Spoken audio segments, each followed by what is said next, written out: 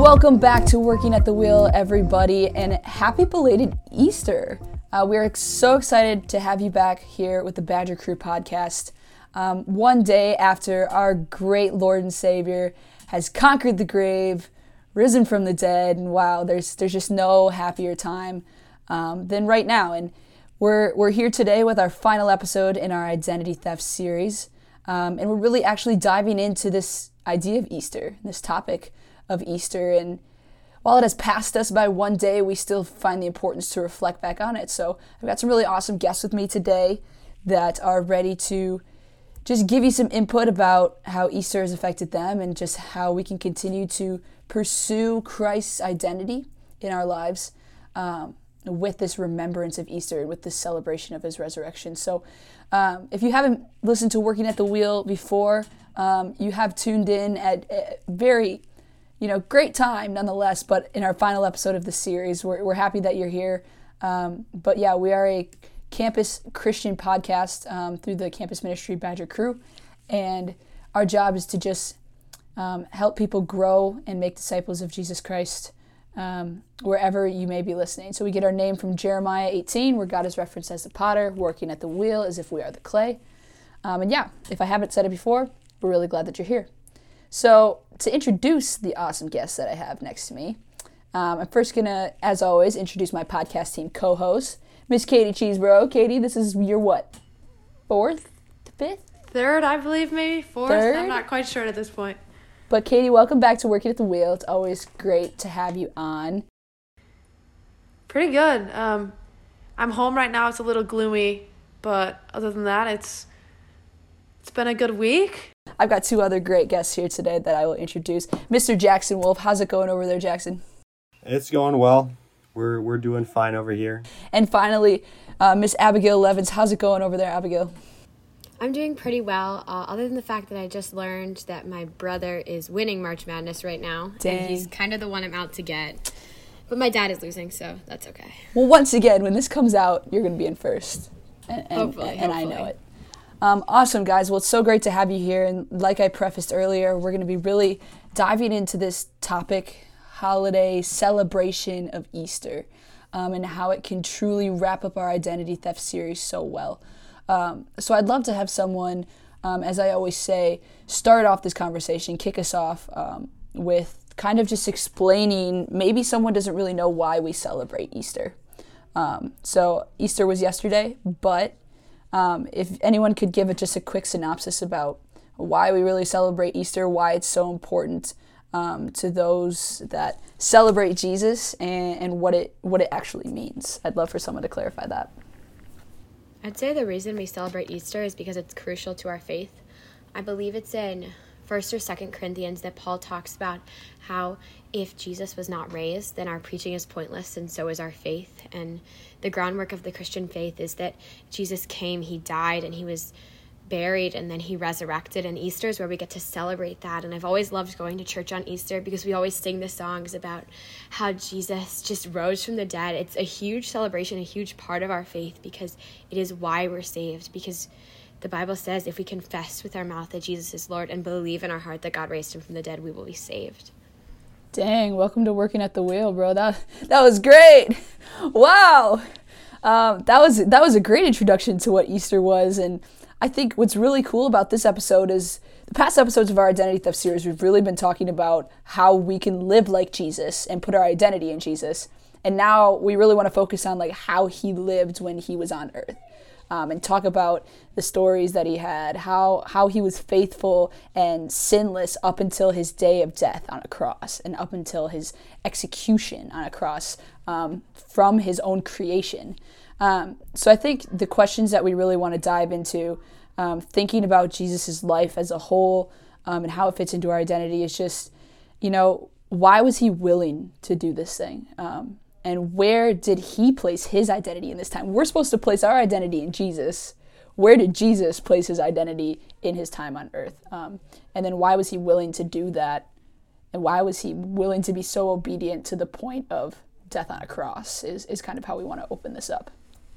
Yeah, I mean, throughout songs, throughout sermons, throughout scripture, whatnot, we reference Jesus and Jesus Christ as our Savior.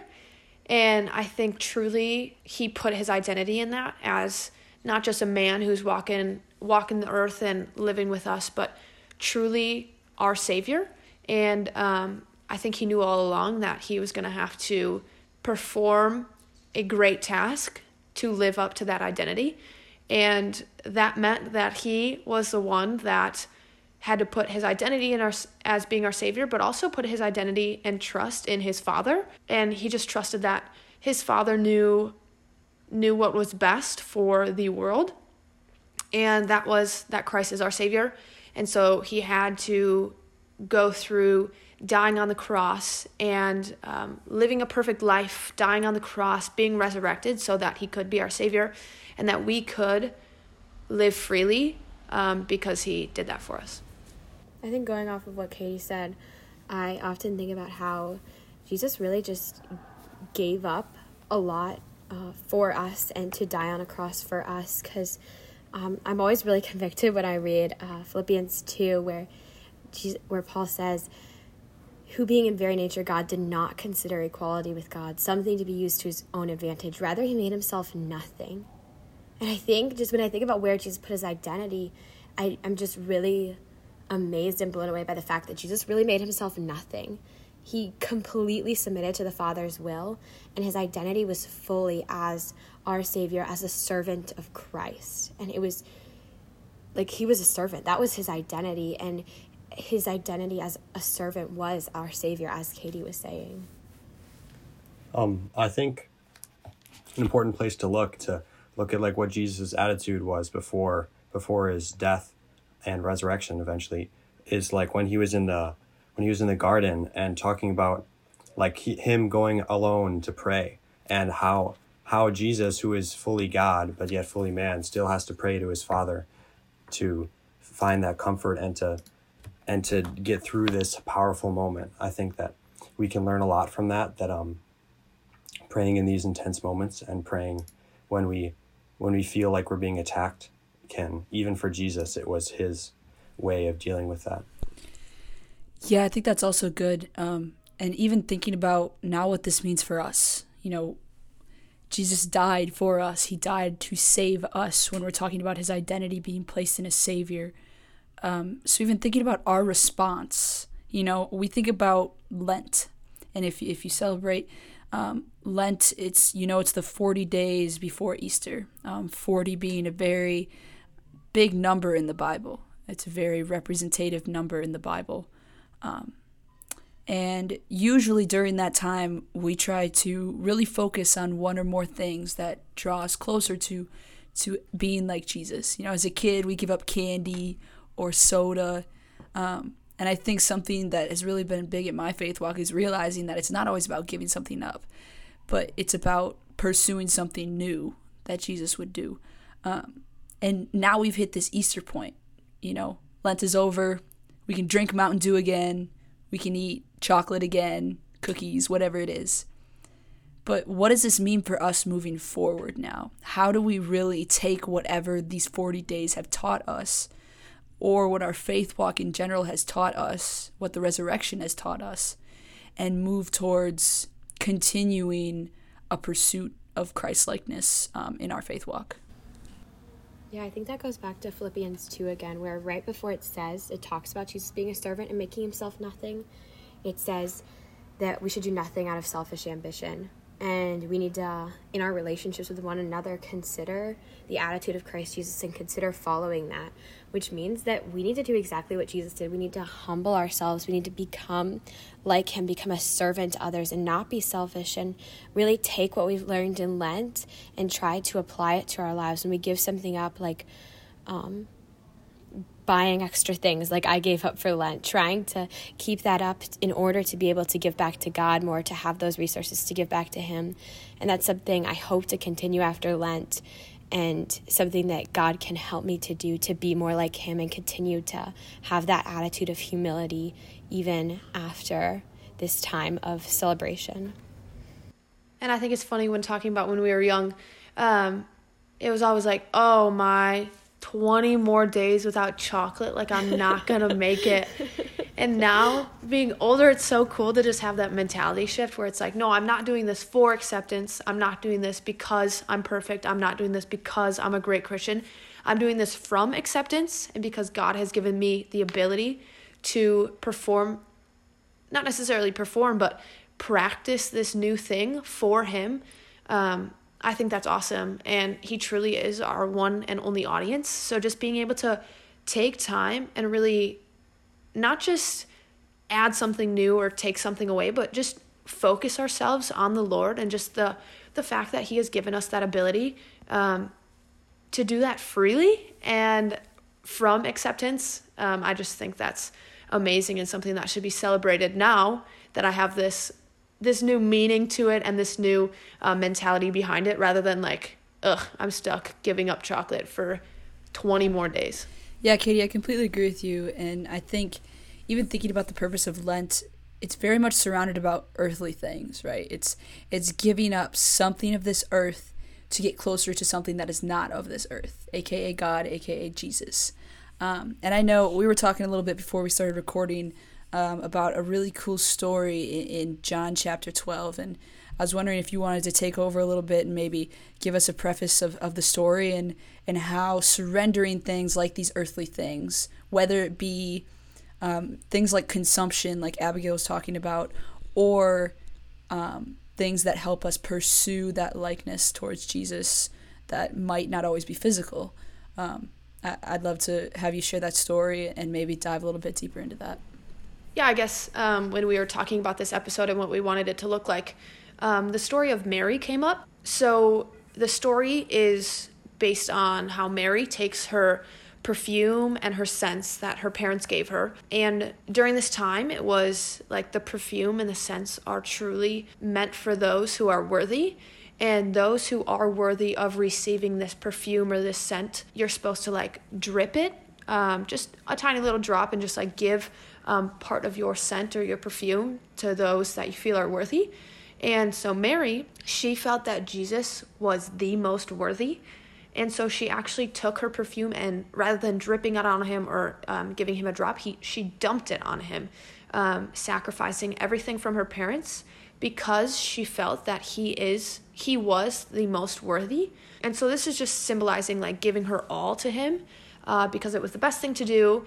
And so this was before he died on the cross. So just the fact that Jesus would have been smelling these scents and this perfume the whole time he was on the cross and the whole time that he was being bolted and he was dying, that he would be smelling this and just reminded of the fact that Mary thought he was truly the most worthy, I feel like is just super powerful. So I guess going off of that and hearing that story about Mary and how she responded to the impact that Jesus had on her life, how do we make the daily promise to live not just like Jesus, like we've been talking about, but like Mary too, and sacrificing those things for the one who is the most worthy? I think that Lent is a great first step into that. And I think, at least how I was raised, Lent was, you weren't supposed to like complain. The complaining part was not supposed to be part of it. It was supposed to be, when I think about complaining this, I think about the sacrifice that Jesus made for me. And so that, like you said, takes away the worldly things and leads me more towards godliness.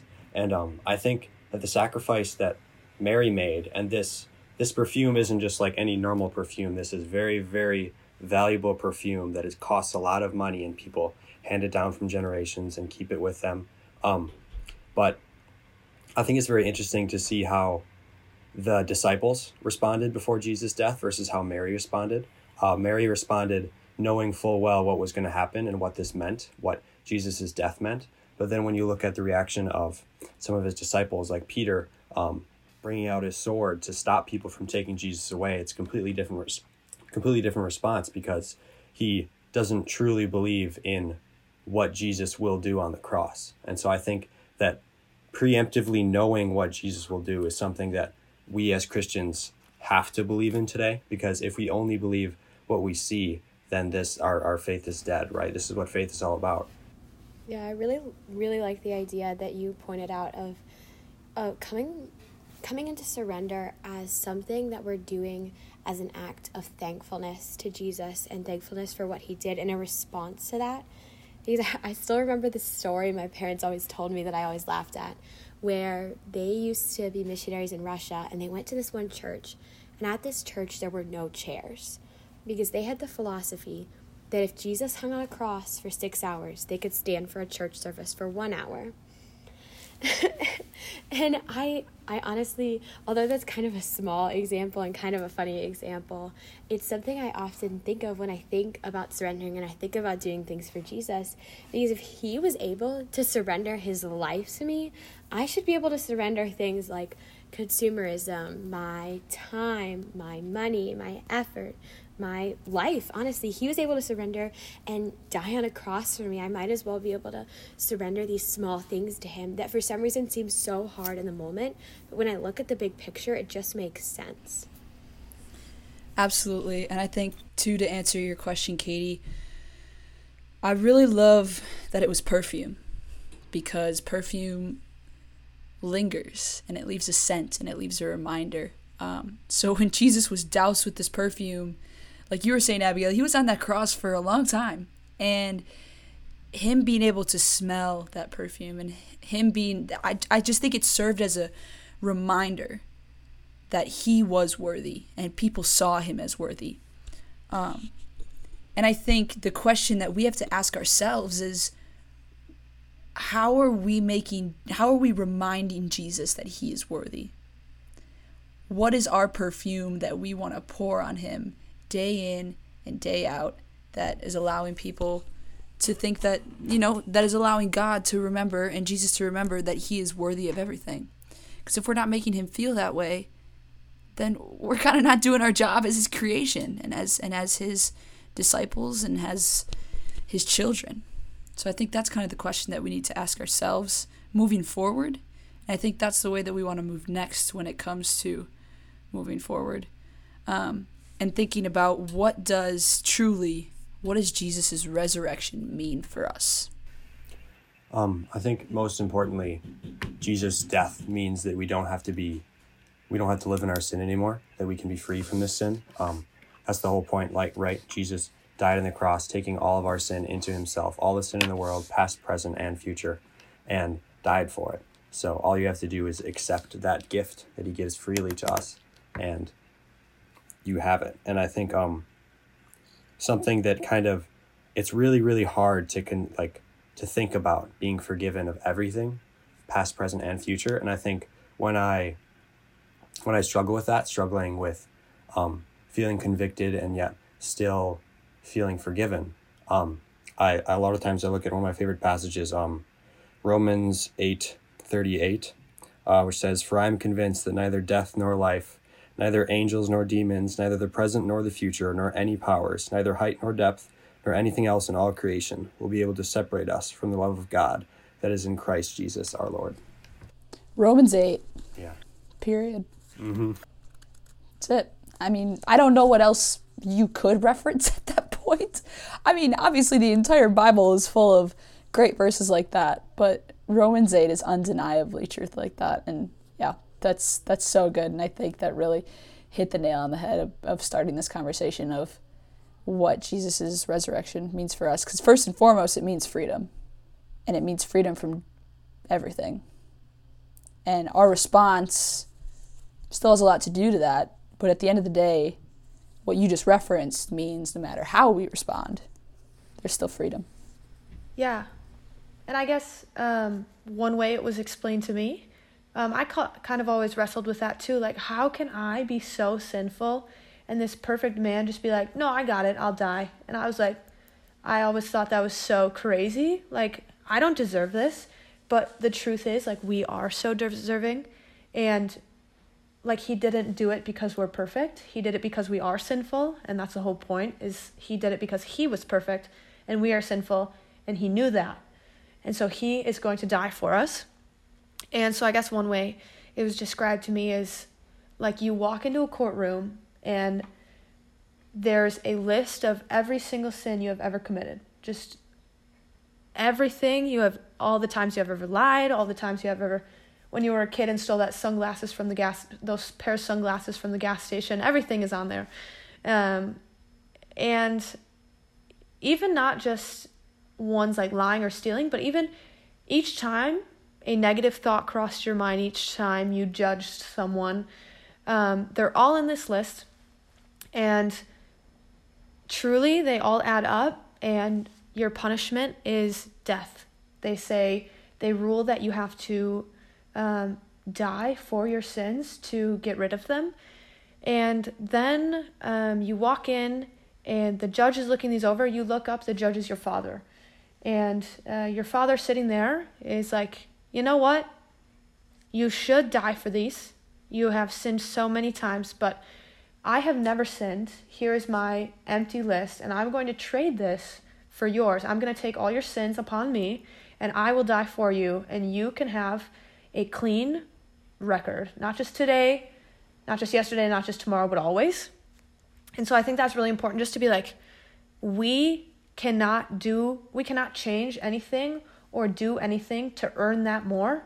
We have been given it by grace, and just like Jackson said, all you have to do is just be like, okay, and accept that your father as the judge is just going to clean that for you and take that punishment so that you can live with that clean record and have that forgiveness. So I think that's really important too, is just to break it down and realize that everyone sins, and we should, as sinful people, die for those, but we have been given the gift of freedom and a clean record. I bet you guys all know the song Reckless Love. That's one of my favorite songs. I played on piano all the time, just talking about how God's love just chases after us in the wide vastness of his love. And the bridge where it goes, there's no shadow you won't light up, mountain you won't climb up, running after me. And I heard a sermon on that song once, and what the word reckless meant in the context of that song, and how reckless is often seen as has a negative connotation. Like, you're reckless for jumping off that cliff, or you're reckless for doing that dumb thing. But the pastor, when he talked about this, said that reckless in this sense is the idea that it doesn't make any sense. Like, God loves us so much that it just doesn't make any sense. He loves us so much that he's willing to do crazy things for us. Like, put all of the sins of the world on his perfect son. When you think about that, it's crazy. Like Katie in the courtroom analogy, that's just insane. And that's why we ask the question, why? And I think when I think about that song, and I think about how reckless God's love is, I'm just amazed, because when it comes down to it, the only reason he did it was because he loves us so much. He doesn't need us, but he loves us, and he cares about us, and wants to have a relationship with us. And it didn't benefit him in any way, but it just benefited us and showed us his love and showed us that we cared about him and could spend an eternity with him, even though we're sinful, even though we don't deserve it. And I think that ties back into what we were talking about earlier. Like, he put his identity in being our Savior because he loves us so much, because we don't deserve it. But he's going to do that because that is what he put his identity in. And being the perfect person, is not going to stray from that, and he truly put his 110%, his all, into being our Savior, and that's why we are able to receive this gift. I think we can talk about this big question of like why. We can talk about this for forever, but I think for me, it like can be summed up in like God is good, and God is love, and I think I'm going to read another passage again, but not just because I like this passage, but this is the first time, so it's in Exodus 34, when God describes himself, which is crazy. But this is what it says, Exodus 34, verse 6. He said, "And he passed in front of Moses, proclaiming, the Lord, the compassionate and gracious God, slow to anger, abounding in love and faithfulness, maintaining love to thousands, and forgiving wickedness, rebellion, and sin. Yet he does not leave the guilty unpunished. He punishes the children and their children for the sin of the parents to the third and fourth generation." I think the first half of that little section is super duper encouraging, like, right? Compassionate and gracious God, slow to anger, abounding in love, faithfulness, and maintaining love to thousands. But at the end of the day, like, God is our Father, right? And what the Father wants the best for his children. And so as children of God, God is such a good Father, and he is love, to want us to be tested and be tested by sin.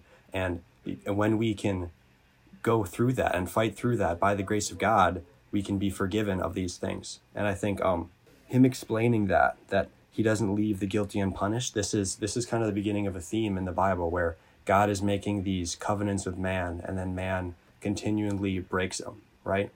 The covenant with Moses, the covenant with Noah. And then finally he sends Jesus down to complete this covenant for himself. He's going to say, I'm going to give you this free pass, and this is wide open for you, right? This is the door. Jesus is the bridge leading to me. And it's because I'm a good Father that I've sacrificed my own Son so that I don't have to judge you, that you can be free from this sin. And that's the freedom that we see in his resurrection. And that's the covenant being made new. And that's why we call it the new covenant compared to the old covenant, is because it's the new promise. It's the new life. It's the new creation that comes through Jesus' resurrection that we celebrate once a year formally, but we should be celebrating every single second of our lives. Because if we're living in freedom every single second of our lives, then we owe God gratitude and thanks in everything that we do every second of our lives. I think that was the perfect answer to why. I was kind of hoping people had answers to that because I didn't really know how I would answer that. So it was a really great challenge to think about, like, why God even does this for us, why Jesus sacrificed for us. And I think it was just truly out of love. And God, being the God of love, could only send love down through his Son Jesus. And with Jesus being fully man and fully God, we saw that represented in him, in just the way that he loved the people of this earth, but still guided them on their path, through tough love, but still love. And we see how God does the same thing in testing us with trials and tribulations and putting those in our path and promising us those, but for them all to end up for the glory of God and for our continued growth and sanctification in him. Yeah, and I think one important thing too is just because he resurrected and just because he died for our sins doesn't mean we're going to live a perfect life. We're going to go through trials and we're going to go through tribulations, but because he died for our sins and because of that resurrection, the battle is already won. He's not going to bring us to a battle that we can't fight, and he's going to be there fighting alongside of us, but we're going to have to fight, and that's the truth. So it's not going to be all rainbows and sunshine all the time, but rather than rainbows and sunshine, he gives us that freedom to fight that alongside him and know that we are never alone and the battle will always be won because he wins it for us and then takes us through that with him. Yeah. And not only do we have the freedom to fight, but we have his power to fight. Like Philippians 1 says, the same power that resurrected Christ lives in us when we accept him. So the spiritual armor that he talks about in Ephesians 6 is all given by God and all used by the power of God. So it's so amazing that first we already have a victory.